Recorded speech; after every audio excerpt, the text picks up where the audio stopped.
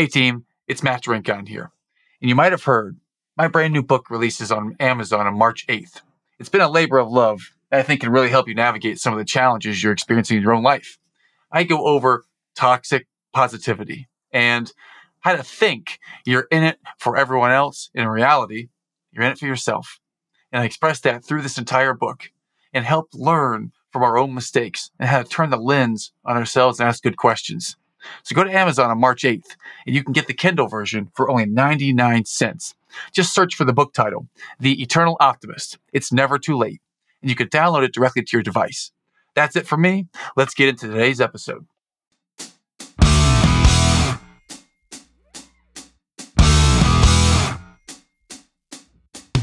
Simon, welcome to the show today, my friend. It's a pleasure to have you. How are you today? Thanks so much for having me on the show. We've been talking about this for a while, ever since you were a guest on my podcast. So I'm excited to be here. Thanks for having me. It is great to have you, Mr. Simon Kardynal. And I love being on your show, Trench Leadership, a podcast from the front. I loved it. And it was just so compelling to learn from you and to be able to dig through some stuff about public speaking when we were together and I was on your show. And it's a real honor to have you on the show today. And I want to dive right on in to a hard-hitting question to kick us off. So Simon, I'd love to ask first, what is the hardest thing that you could share with us that you've had to overcome or endure in your life so far? Well, that's a really great question. I'm thinking of two different examples. One would be more of a tactical level. That was an event that I had to go through. And then maybe if I could, I'll go into another one as well. That was maybe a little more personal in its nature, if that's okay. I'd love to hear. Yeah, let's go deep down the rabbit hole, my friend. Love to hear about any and all of those things. So take it where you like to.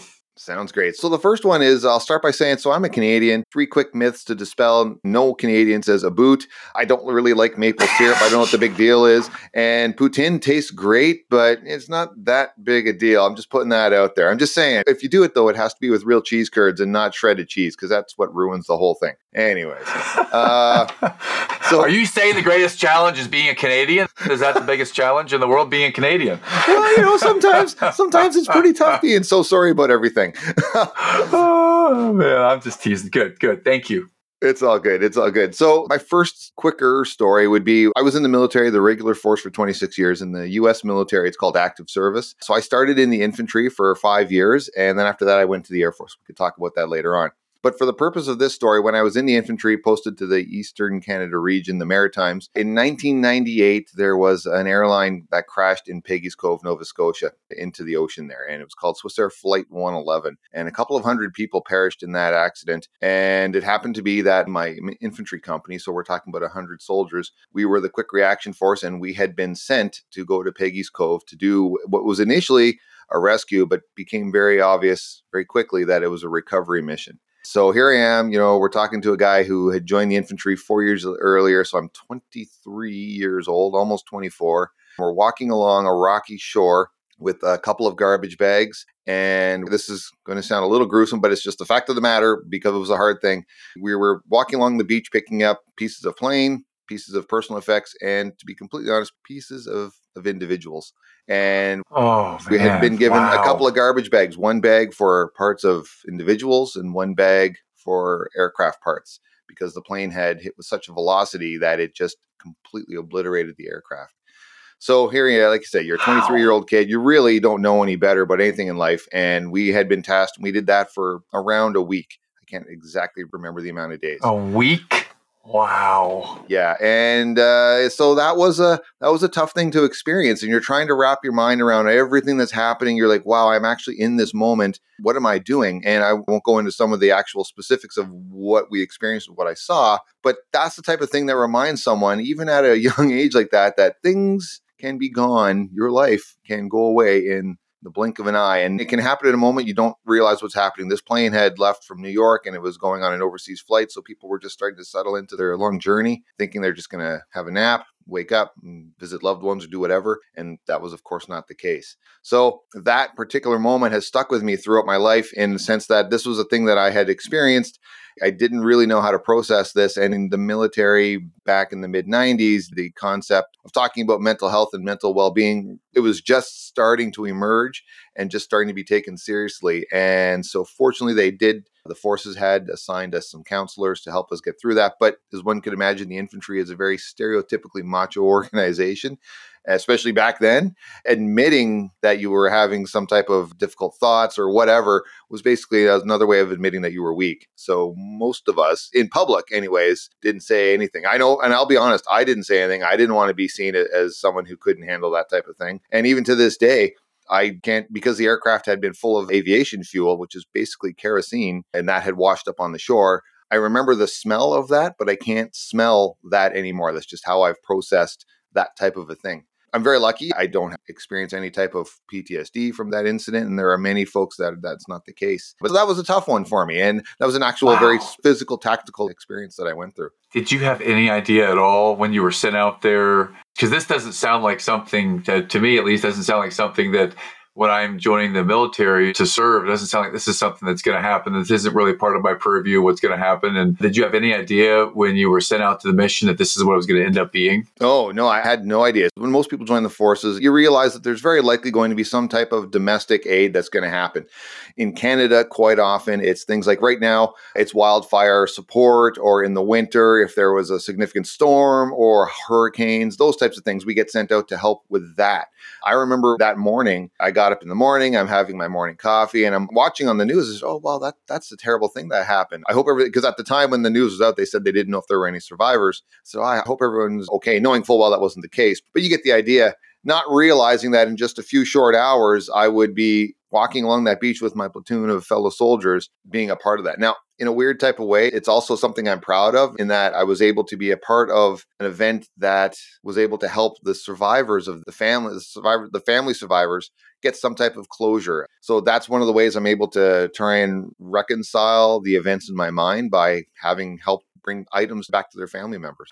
Wow. Well, thank you for sharing that very challenging story from 1998. And I think you mentioned that there was another challenge, another something that you had on top of your mind. I'd love to explore that too. So thank you, Simon. Back to you. Yeah, so I appreciate letting me offer a second story. So this one's a little more recent. So back in 2019, I had started a Master of Arts degree in leadership at Royal Roads University in British Columbia, which is way out in the West Coast for us. And in this particular degree program, I do not have an undergrad. So the thing about this is, here I am, I'm a Master Warrant Officer. I'm the second highest rank you can achieve in the Royal Canadian Air Force as for a non-commissioned member. So I'm fairly accomplished. I'm in succession planning. I'm doing all the different things. You get the idea. But because I don't have an undergrad, I had just assumed, like everyone, that a master's degree was something that I could get down the road, but it was a long ways down. But it turns out that this particular program, you can apply and the board will sit and accept you or not based on your personal and professional life experiences. So once I found that out, I thought, oh, well, this might be an opportunity.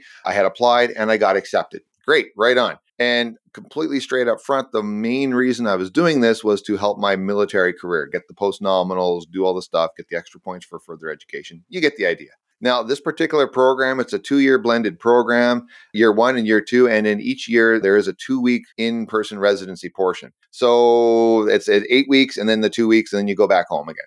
So anyways, I did the first 8 weeks. Everything was great. And I'm not really paying a whole lot of attention. I'm typing out my notes. I'm doing my essays. Everything's fine. And around week 5, I started having this realization that, holy wow, I'm about to go and start meeting these people that are, in my mind, significantly more accomplished and more deserving to be in this program than I am. So I started to impose upon myself some pretty significant imposter syndrome. And not even realizing that, because in the military, I had never even heard that term before. So I didn't even know what was going on. So I was even more confused. I think it's important to put out there, and I was very fortunate for this, in my cohort of around 50 or so people, I was the only military member, and that was kind of rare for this particular program. But that actually ended up being a really great opportunity for me, because I had a choice to make. I could either hide in my corner and not accept all these new ideas I was here learning about, or I could open my mind to the different possibilities that were out there. I chose option B. That was great to do that, but the offshoot to that was, all that really did was feed into my imposter syndrome that I did not deserve to be there. We're leading up. And I'm stressing myself out so much that I ended up giving myself the common cold, because I just beat my own immune system up. So to that point, you get through it. This was one of the most emotionally difficult things I had experienced in my life, because it lasted for weeks. And it wasn't until I actually was physically sitting in the classroom on the first day, and the director of the program gets up there. I'll never forget it. Kathy says to everyone, "You have earned the right to be here. Every one of you had the same opportunities to get here or not. You earned the right to be here. And I'm like, yeah, that's right. I do have the right to be sitting beside someone to the right who was an executive director for a large hospital. And the other person was a registrar at a university, a large university in Canada. I have the right to say things here and talk. But that imposter syndrome still stuck with me. So I got over it a little bit. I don't even like to use the term got over it a little bit. I reconciled with it a little bit. And then as the 2 weeks progressed, if I would offer an opinion or a thought, which I hadn't done up to that point, because I really truly believe that my opinions weren't worthy or up to par as everyone else who had, in my opinion, better life experiences. It took me a long time to realize that my life experiences have just as much authority and value as everyone else's. They may be different, but I think that's what makes my opinions just as strong as everyone else's, just as strong as yours, just as strong as any other person who has an opinion. And I'd like to say, whether or not even you agree with that person's opinion, that was a big learning moment for me. I don't have to agree with someone to respect their opinion. And that was a huge shift for me. I still think that I have imposter syndrome because there's moments when I'm going to meet people and I get very nervous and very shy. And I'm what would be categorized as an extrovert. I like to get out and I like to talk to people and stuff, but I still feel that if I make a choice in my mind that someone is better than me in whatever way that means, I feel that and I have to push through that to get through the hurdles and achieve whatever I need to do. It's tough. It's a challenge. I appreciate you sharing that with us today. It just shows that even highly successful, accomplished individuals such as yourself can still feel that. And I've certainly felt that before in my world, the imposter syndrome. And it's something that, as men who grew up in a culture, even back in the 90s when you were 23 years of age, when you didn't feel compelled to share the emotion because you might be labeled as weak back then. Over this journey, imposter syndrome is a real thing for strong men. It's for real. So I wanted to honor you for sharing that journey and letting everyone else out there know it's okay if you ever feel this way. Because I feel that way sometimes now. It still can show up in the most random of places and it's totally okay. I love that you accepted it and you've owned it. And now you're to a place in your thinking where it's like other people's opinions. I may not agree with all of them, but I can accept it. I can listen to it. And so just a lot of great stuff I hear there, that how you reconciled that within yourself, Simon. So that's fantastic to share. How are you doing with it right now? So every time I'm a guest on a show, I can feel it. I can feel it in my chest a little bit that, okay, well, am I really going to add value to this person's episode? Like, am I really the person that they should be talking to? I think a little bit of it is where it comes from is a little bit, I think a lot of times people will just be like, it's just what I've done. This is just my experiences. But we're not looking at it from the outside as the individuals who are saying, wow, you've gone on, Simon, you've gone to 2 international deployments. You've done this, you've done these different things. For me, it's a lived moment where it's easy to downplay it. What I believe is I don't think anyone ever gets rid of imposter syndrome. I feel that what we do is we learn to live with it and use it or not. What I mean by that is in this example of this interview we're doing right now, I was trying to log in about a half an hour earlier because I wanted to make sure I was ready for this episode, be ready for you because you're an accomplished podcaster, you're an accomplished professional in your field, and I want to make sure that I'm ready for that. And I feel that if I show up even a couple of minutes late, then it just makes myself look like I'm not worthy to be on your show. And then, of course, I ran into some technical difficulties, which made me very happy I started earlier. But, yes. Like at 9:14, 1 minute before we're supposed to start, downloading Google Chrome on my computer. Not a panic at all. But I got there. We're here.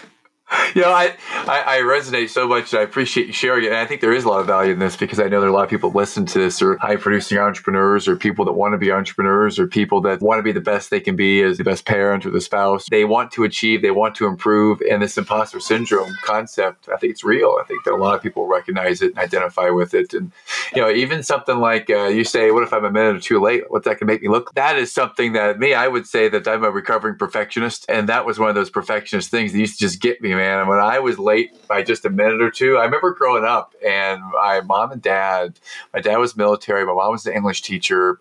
And she'd walk into a room, could talk to anybody, was a social butterfly. And my dad, he was kind of an introvert and a high-level leader in the military. So he kind of kept to himself and very, very masculine, didn't show the feelings as much. Had a good sense of humor. But it was a very interesting environment that wherever we would go somewhere, I saw this dynamic where dad was stressed to the point of, you got to be early or be there on time. And mom she'd be getting ready and the time thing wasn't as pressing to her. So I grew up with this thought that if I'm a minute late or 2 minutes late, how's that going to make me look? I mean, that was a major point where I was probably not a strong leader in my 20s, in my first companies, when I would be pushing people to be exactly on time or early. I'm not saying to everyone out there, be late. That's okay. Be lazy, lax on your boundaries.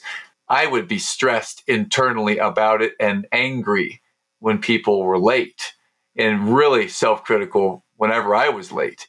So when you're talking about wanting to show up and do this, I appreciate that. And you reconciled this and you're able to live with it and own it. Now, Simon, I feel that this place around showing up a couple minutes later, after kids especially now, I'm okay with it. I'm going to go with the flow, man. It's cool. It's going to be okay. I'm not going to celebrate tardiness. At the same time, I'm not going to judge it and be all upset and angry about it. So thank you for allowing me to go on the rabbit hole and talk for a minute there. I think that imposter place, that place where we want to show up and we want it to be perfect. We want it to be a certain way. And if it isn't that, then maybe we feel like we're a little bit of an imposter, wasting someone's time or something.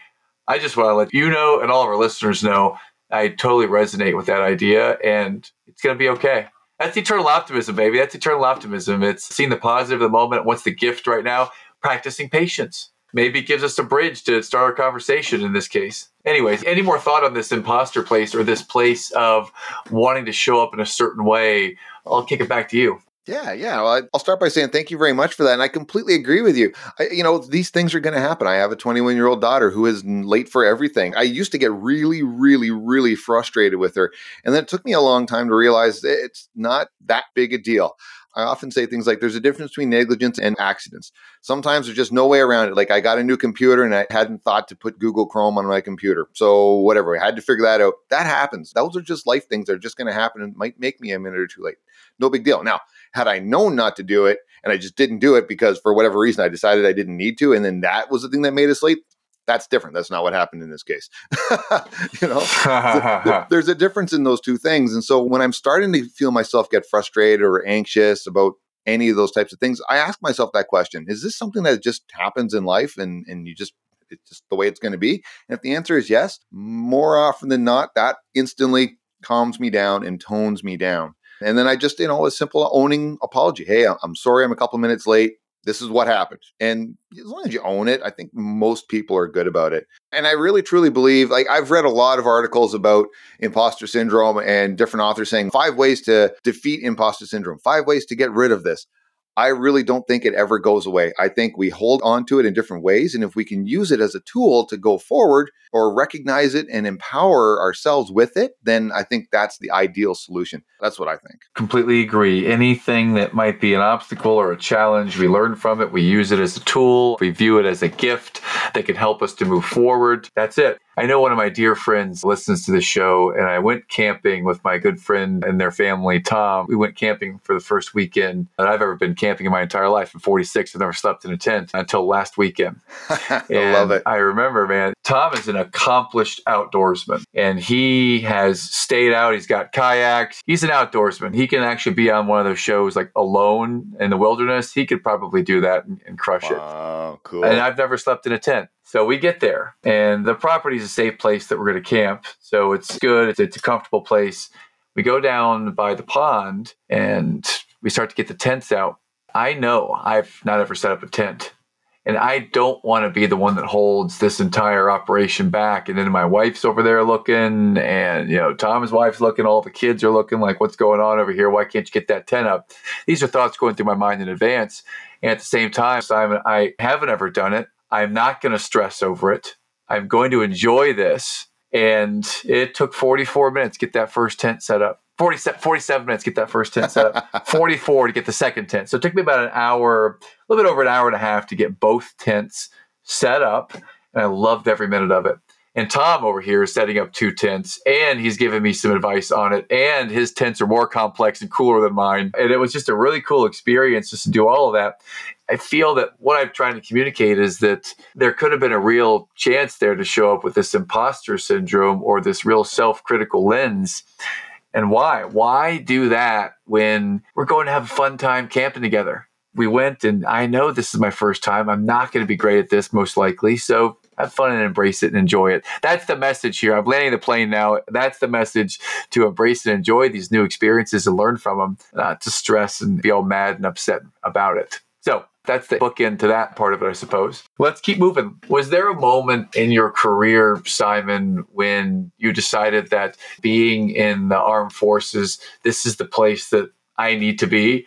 And I'd love to ask about that, why you chose that, where you were with that, and then we'll move forward to what you're doing now. But why the armed forces, and why has that been so important to you in your life? Yeah, well, thanks for giving me the opportunity to speak about that. So I was very fortunate as a kid. Like my dad was in the military as well.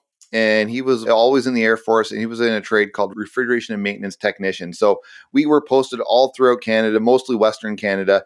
And I remember always thinking, wow, he's doing something important. I loved watching him come home in his uniform. And I thought, wow, he's doing something that matters. And we were in some really fun, interesting postings and different things. And I loved the lifestyle of moving around every couple of years, all those different things. It's definitely not for everyone. But I knew, okay, that's the thing. If I'm going to have a career, then I wanted it to matter at a level that was personal to me. And I'm not suggesting that it's something else for anyone else. For me, the opportunity to join the forces was a way to be able to have a career and serve others. That has always really resonated with me. And I think it's partly because on both sides of my family, there's multiple generations of people that served in the military throughout a couple of wars. And then seeing my dad be able to do that. So I always knew I wanted to join the military. The irony of that is when I was a teenager, I thought I knew everything about everything. I was a little punk. I'm okay with admitting that. Yeah. And so I was in Air Cadets, which is a program for youth in Canada. And I just assumed that was going to be enough. So when I went to go apply for the military, the recruiter, I'm looking at the recruiter. I just assumed I was going to get in. And the recruiter's, I'm watching him go through my file, and his brow's getting a little furrower as each second goes by. And he looks up at me, and I'm expecting him to shake my hand and say, "Welcome to the military, Mr. Kardynal." And he looks at me and says, "Mr. Kardynal, you are an immature little twerp." He did not use the word twerp. And it'll be a very long time before I allow you into my military. You need to do this laundry list of things before we'll even consider processing your application. And it was a list of significant things, like go back to, I knew I needed high school to at least keep my options in life, but I barely graduated. I got the speech from all of my different teachers. "Simon, you're so much more capable than what you're putting the effort into." You know, that type of speech. I got that from all of them. So I graduated high school, but the grades weren't really amazing. So I had to go back and get better grades. I had to get my driver's license again and not have it suspended for speeding or driving like an idiot, which was happening quite often. I needed to get a job and hold said job because amazingly, in every job that I worked, I was the smartest person in that group. And if you asked me, I would give you every opportunity to tell you that. So, of course, if you're the only jerk in a group, every place you go, what are the odds are if everyone around you are jerks?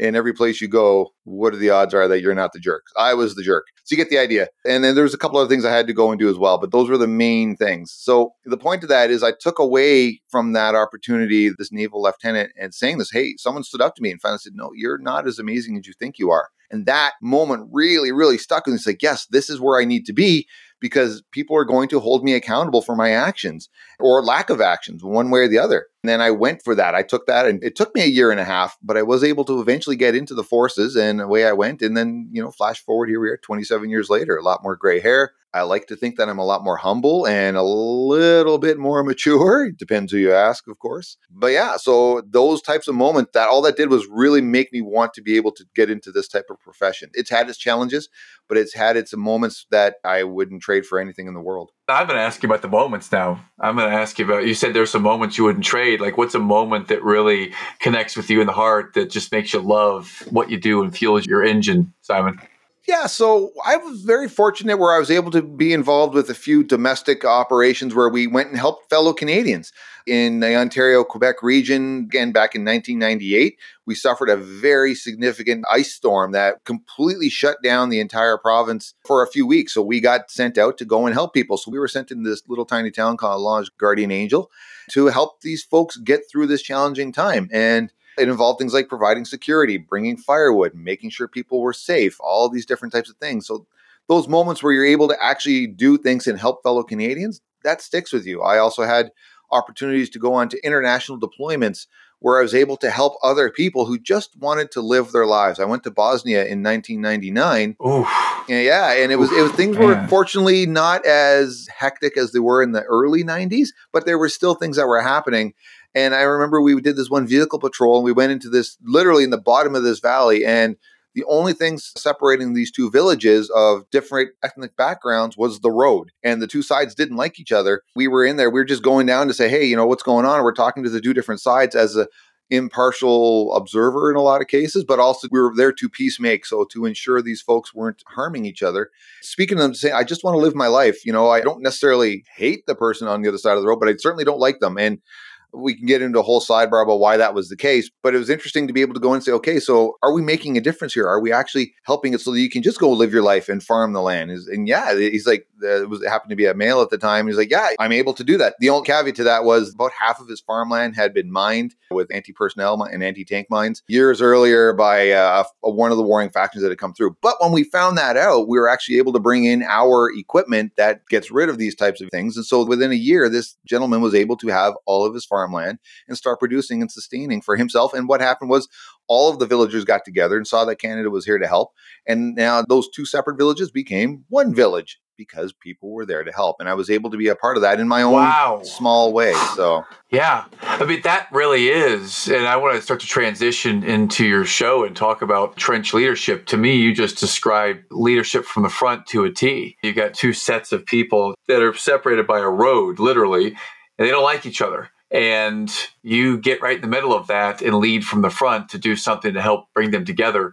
To me, that really sounds like trench leadership. It sounds like leading from the front. So I'd love to start to transition into why you started this podcast, Trench Leadership, and talk a little bit about what that means to you, Simon. Yeah, well, thanks so much for that. So if you remember earlier, I was speaking about the Master of Arts in Leadership degree. So that is a big part of why the podcast exists. So as I'm progressing through the degree program, I'm starting to get near the end of it. And in this particular program, we had to write a paper and we also had to provide a project. In this case, they call it an engaged learning project. And I didn't know what I was going to do. And most often people drafted or they created some type of infographic, and that was fine, but it's not really my style. And I kind of wanted to do something different. And at the same time that was happening, I started thinking to myself, well, what am I going to do with this information I've been stuffing into my mind for the past 2 years? How am I going to use this to help? And at the same time, throughout the entire 2 years of the program, one of the things I came across was, I remember the first thing we started learning about was systems thinking. As a senior non-commissioned member in the Royal Canadian Air Force, my job has shifted from a tactical level to an institutional/strategic level where my role is to advise commanders on policies and give them generic and general advice on how we might want to proceed with a decision. But if I haven't received that knowledge, that institutional level understanding of things, how can I effectively do that? So that's the type of thing that kept coming up to me, thinking to myself, gee, I sure wish I'd heard about systems thinking 15 years ago when I was a brand new master corporal or whatever. And I'm not suggesting graduate level understanding of these things, but at least knowing they exist so that I can go out and find more information about them. And that kept happening time and time again throughout the program. So here I am. I'm trying to figure out how to write my paper and how I'm going to do this project. What happened was I said, I wonder if I could maybe write a 3-part podcast mini-series which detailed all the highlighted points of my research paper, because my research paper was focusing on senior non-commissioned members and that executive command team, which education to provide the senior NCMs to help them be more effective. And I knew the paper and everything was going to land on the desk of a bunch of generals and high-ranking senior NCMs. And the last thing they needed was another briefing note. So the hope was that these officers and senior NCMs would plug this podcast in when they were on the treadmill or maybe out in a walk or something and having a different way of hearing it. So I created the 3-part series. Turns out that I used my MacBook Air. It sounded pretty good, all things considered, considering I don't have any of that background. But then I kept coming back to, well, what's next? How do I use this next? I knew I was going to be retiring from the military. I knew I needed to make a change and look at other things in my life. So I was out for a run and I said, well, I should totally make a podcast about those things that I hadn't heard, because one of the research points I had come across was that leaders traditionally in civilian and any different type of organization traditionally don't receive formalized leadership training until they're 45 to 47 years old, which generally means 12 to 17. Yeah, which generally means 12 to 15 years inside their leadership or career journey.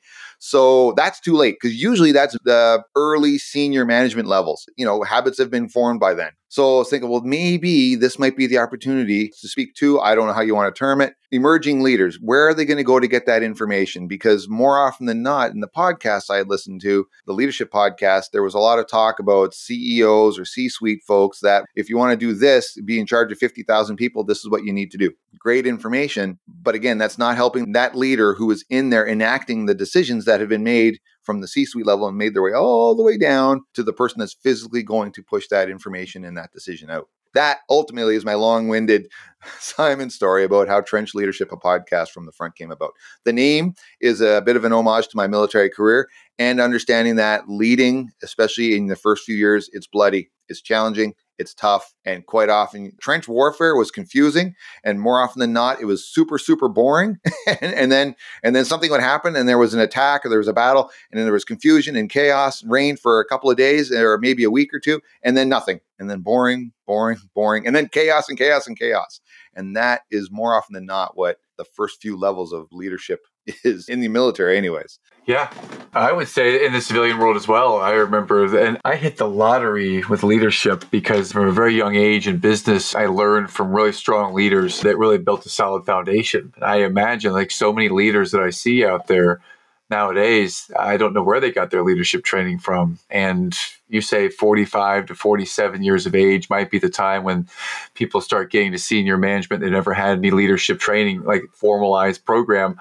Yeah, I see that out there all the time. It makes me wonder how some people even do survive as leaders. So, yeah, I wonder if you could take us back to something you may have seen. You don't need to name names necessarily, but take us back to an example of some leadership faux pas, or maybe just one example of a leadership misnomer or a faux pas that people may not know about that would be helpful for people to learn from someone who has this experience. That's a great question. So when I think of those types of things, the one thing I like to remind folks about is leaders are being judged on everything you're saying and doing at all times, always. It doesn't matter if you're running a formal meeting. It doesn't matter if you're at some type of retreat. It doesn't matter that if you're out taking everyone out, just going to a restaurant on a Friday afternoon, what you're saying and doing, how you're sitting, when you're speaking, when you're not speaking, everything is being judged either consciously by your teammates or not. The point is, as the leader, everything you're saying is doing is being judged. And I knew that going through my military career, but I think of when I was a sergeant, I was teaching basic training, and I was the platoon commander for a platoon in basic training. If someone had failed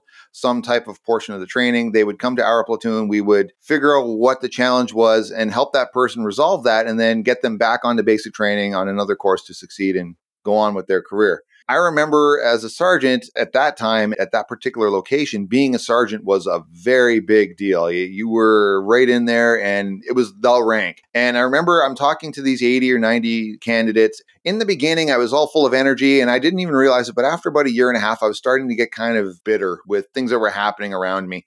What I didn't notice was that my tone changed. How I was standing changed. Quite often I would be standing evenly on my hips and stuff like that, and my hands would be on my shoulders, and I'd be kind of doing that bit of that power pose thing. And eventually over time, what would happen is I'd be speaking with people and I would be crossing my arms, and I would be a lot more cross or short with candidates when I'm speaking with them. And some of these candidates had been there for months to figure out what the challenges were. And I didn't realize it, but that was having an effect on the morale inside this platoon.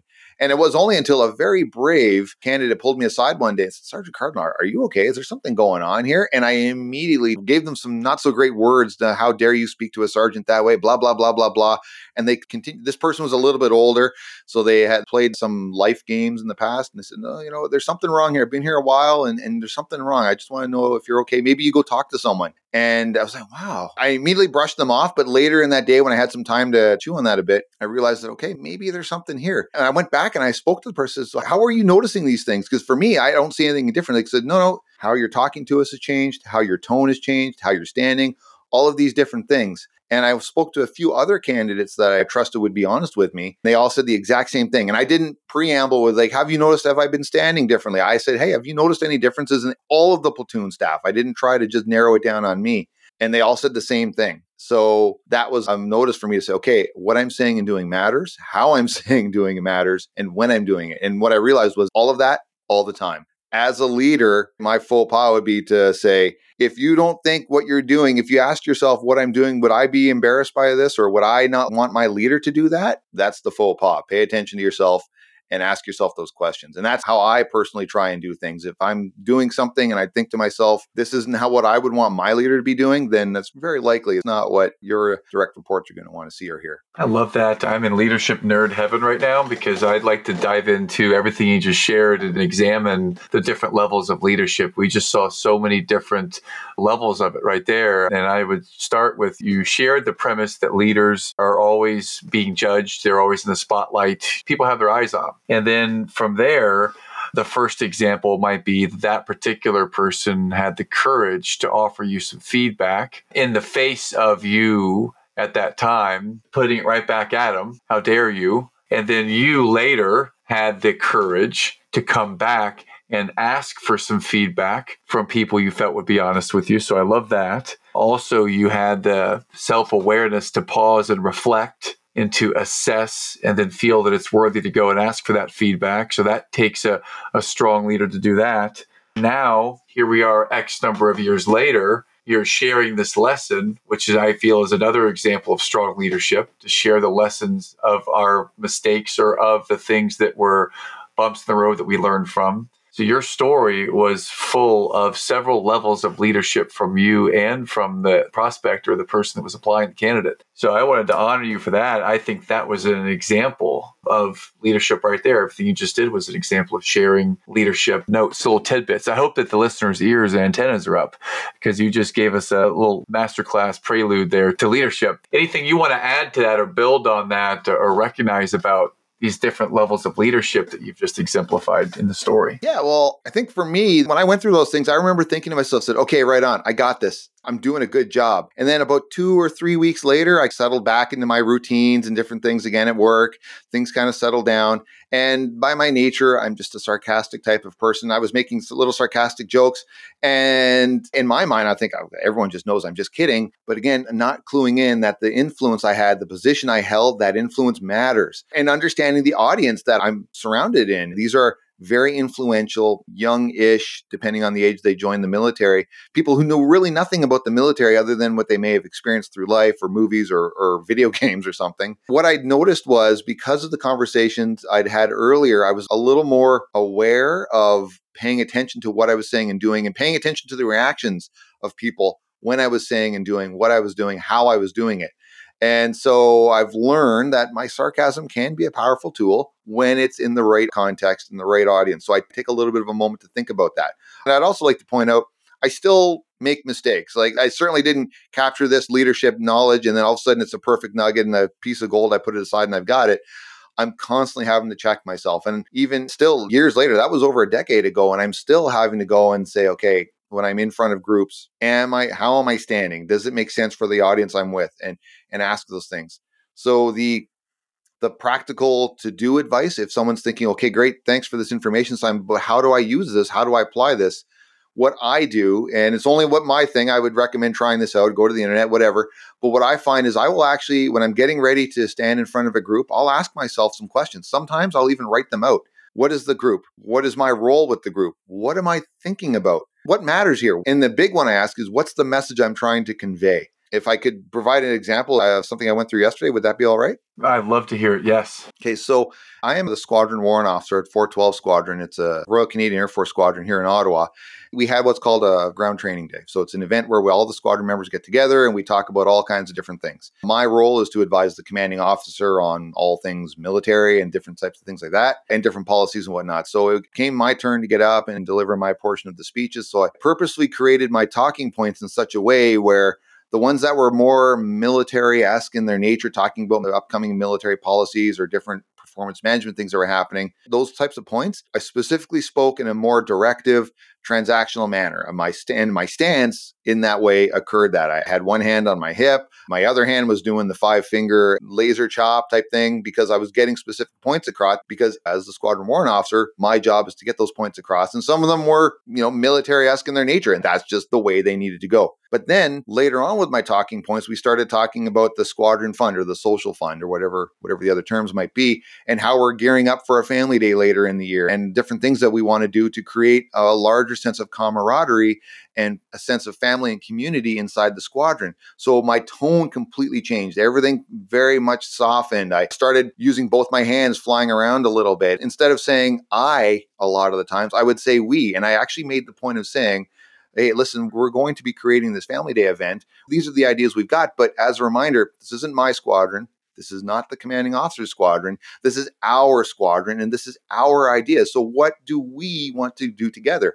I don't know what I don't know. So we're going to create a survey, and we'll get that out there to everyone, and then provide us with the information. If you don't give me any information, then we're going to do what I want to do.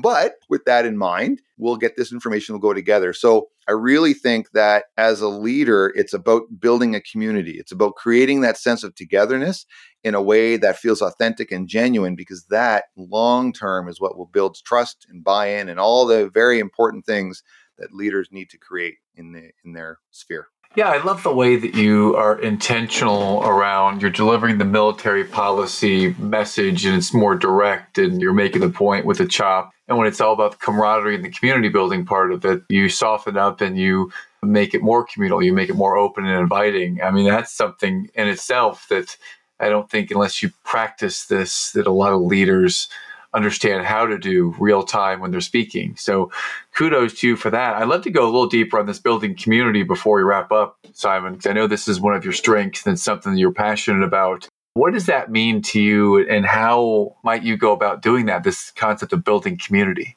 I love talking about communities. I think that as a leader, there is nothing more important or more valuable than the leader's role to be a community builder. And I'd like to start by saying that communities are different than teams. We can have multiple teams inside one community. The community is the collection of individuals coming together to do something, but not the actual tactical work of it. So an example I like to use is inside the military. In the infantry, we have the battalion, so roughly 11 to 1,200 people.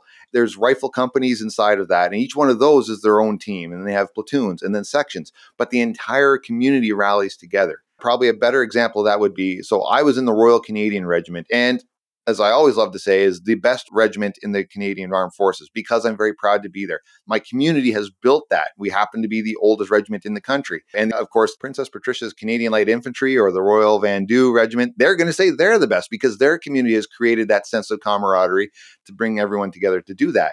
And then inside the companies, well, I was in Juliet Company. Well, of course, as far as I was concerned, we were the best company. It didn't matter if we were performing the best. We were, but that's not the point.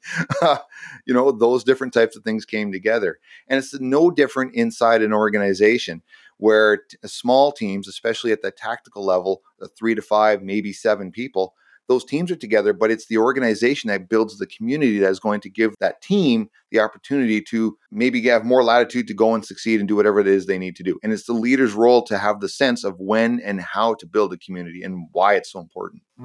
Leader's role to build that. When you're sharing the story, I'm relating it to the communities I'm a part of, the teams I'm a part of. I'm a part of a group called the Front Row Dads, of which one particular part of it, there's the entire community of all the dads that are involved, the different teams. I would say there's like the VIP group that goes to the retreats. I'm a part of that, and inside of that specific group, we do have what we call bands. My band is 7 total dads. That's our inner team that we have our call. We connect. We work on being better dads, husbands, and showing up as leaders. But overall, we're serving the same mission, is to be the best dads that we can be in the community of the Front Row Dads. So it's really resonating what you're sharing.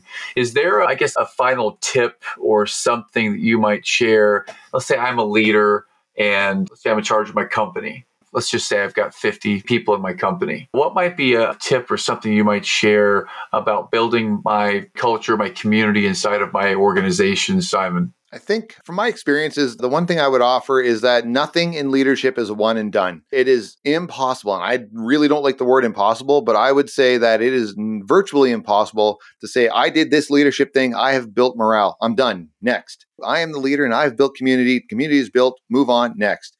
We're stewards of the individuals we're fortunate enough to be able to look after, and we're stewards of the community and the team that's available to us.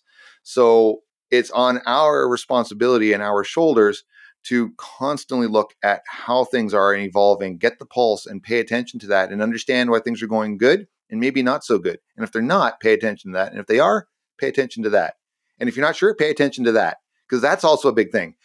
I guess in general, I'm saying try your very best to pay attention to everything. Always have your head up, looking around and taking it all in, because that is the most important thing a leader can do. Hey, that's great advice, because I see a lot of leaders that get so stuck in the weeds on their own job, and they say, hey, everyone just go do your jobs and let everyone go off and do it, as if every single person is going to have the same level of focus and do the one thing. And many times the leaders may not even tell others what the one thing is, and everyone's kind of doing a little bit of everyone's stuff. And before you know it, the leader's not setting the direction. They're simply yelling and frustrated at people because they're not doing their job. Well, you never made it clear what the job is because you're always over there unavailable. No, your eyes aren't up and looking and watching, as you say. So I appreciate that tip. Simon, you've given us some great nuggets of leadership today, and you've shared some big challenges that you've overcome. So we honor and appreciate you for sharing, my friend. It's been great. How do we find out more about you and your podcast? Like, where do we go to learn more, Simon? Well, so I have a few different ways. The first one would be you could go to the website, trenchleadership.ca. I'm also very active with LinkedIn for that, and that's Trench Leadership, a podcast from the front. You could also find myself, Simon Kardynal, on there. I'm the only Cardinal spelled Kardynal, so that's helpful. I also have Facebook. I don't use that as much. There's Twitter and Instagram, all of those. Those will be available if anyone's interested. I would recommend. But if someone really wants to have a conversation with me or really connect, you can just email me at simonk@trenchleadership.ca. And of course, the podcast is available wherever anyone listens to their podcasts. Awesome. Well, thank you, Simon. Well, we have now advanced to the lightning round of questions to wrap things up today. So ding, ding, ding. Here we go. I'd like to invite you to share your thoughts on this. The name of this podcast is the Eternal Optimist Podcast. When I say Eternal Optimist, what does that mean to you? It means it's someone that's always looking. They're always looking around, looking for that next thing, looking for the benefits and the disadvantages and the challenges, and trying to find ways, if they see a challenge, how they're able to turn that into an optimistic moment. It's about questioning. Man, this has got to be up there and the top of the class answers. I love that answer. Thank you. That was phenomenal. Let's go to a resource, if we may. If there's one or two books or periodicals, just something that you might read that has impacted your life, what might that be for you, Simon? Well, one of them would be Peter Senge's The Fifth Discipline. He is considered the father of systems thinking. And the systems thinking, the overarching idea is that everything is connected. We've heard that before. Most people have heard the analogy of the butterfly flaps its wings on the other side of the planet, causes a tsunami on the other side. Systems thinking, once you start looking around and seeing how things are connected in ways that are seemingly unconnected, you can't stop seeing that. It's amazing how that affects a leader's ability to make and understand their long-term and short-term practical, tactical leadership choices. Thank you. The Fifth Discipline. Thank you. Excellent. Well, I'll wrap it up with this. Is there a movie or a song that really inspires you and just gets you into this positive flow? What might that movie or song be for you, Simon? That's a good question. There are a lot of movies out there that really inspire me for various reasons. That's a tough one. And the irony is I ask this in my lightning round all the time. So, so I guess it kind of depends on the mood I'm in. If I'm thinking about, like, if I need something that's going to cheer me up or enlighten me, there's a few different comedy movies out there that exist that are always just in the back of my mind that always just kind of help me reset myself. So there's a movie with Keanu Reeves called The Replacements. It hasn't done a great job of withstanding the test of time. Yes. In a lot of ways. But, if I just need something where I can turn my brain off and go from there. And I really appreciated some of the leadership lessons in there. Some of them are maybe a little archaic now, but some of them in there are really great for just understanding what's going on and just being able to turn my mind off. Because I think that's important too as a leader, to know when it's time to take a step back and just take a moment for yourself. It's tough. It's tough. I love it, man. The Replacements. Is that the one where they fill the car full of popcorn? They fill Keanu's car full of popcorn? Or am I thinking of Necessary Roughness with Scott Bakula even earlier in time? I think that's the one you're thinking of. Yeah. So The Replacements, Keanu Reeves is a washed up college football player in the US. Yes. And Gene Hackman. Yeah. And then the NFL is about to go, they go on strike. So Gene Hackman has been tasked to bring in a bunch of players that have been discarded for various reasons and create a team. They just need to win 3 out of 5 games to get to the playoffs. And then, of course, there's all kinds of hijinks ensue. There's actually quite a few big name people in that movie. Jon Favreau's in there, Gene Hackman, Keanu Reeves, of course. There's a few others in there. It's surprising. It's a good one just to kind of like, oh, okay, a little silly humor and then take from it what you will. I love you have a go-to movie to laugh to. Mine's Caddyshack. It always gets me into a good place because I'm a golf nerd, man. So cool. Well, Simon, this has been amazing. Just thanks so much. It's been great having you today. And look for the Trench Leadership podcast from the front. Dear listeners, check that out and follow Simon. Go connect with him on LinkedIn. Thanks so much, Simon, for showing up today. We appreciate your authenticity and leadership from the front, my friend. Thank you. Thank you very much. It's been a real pleasure being on your show.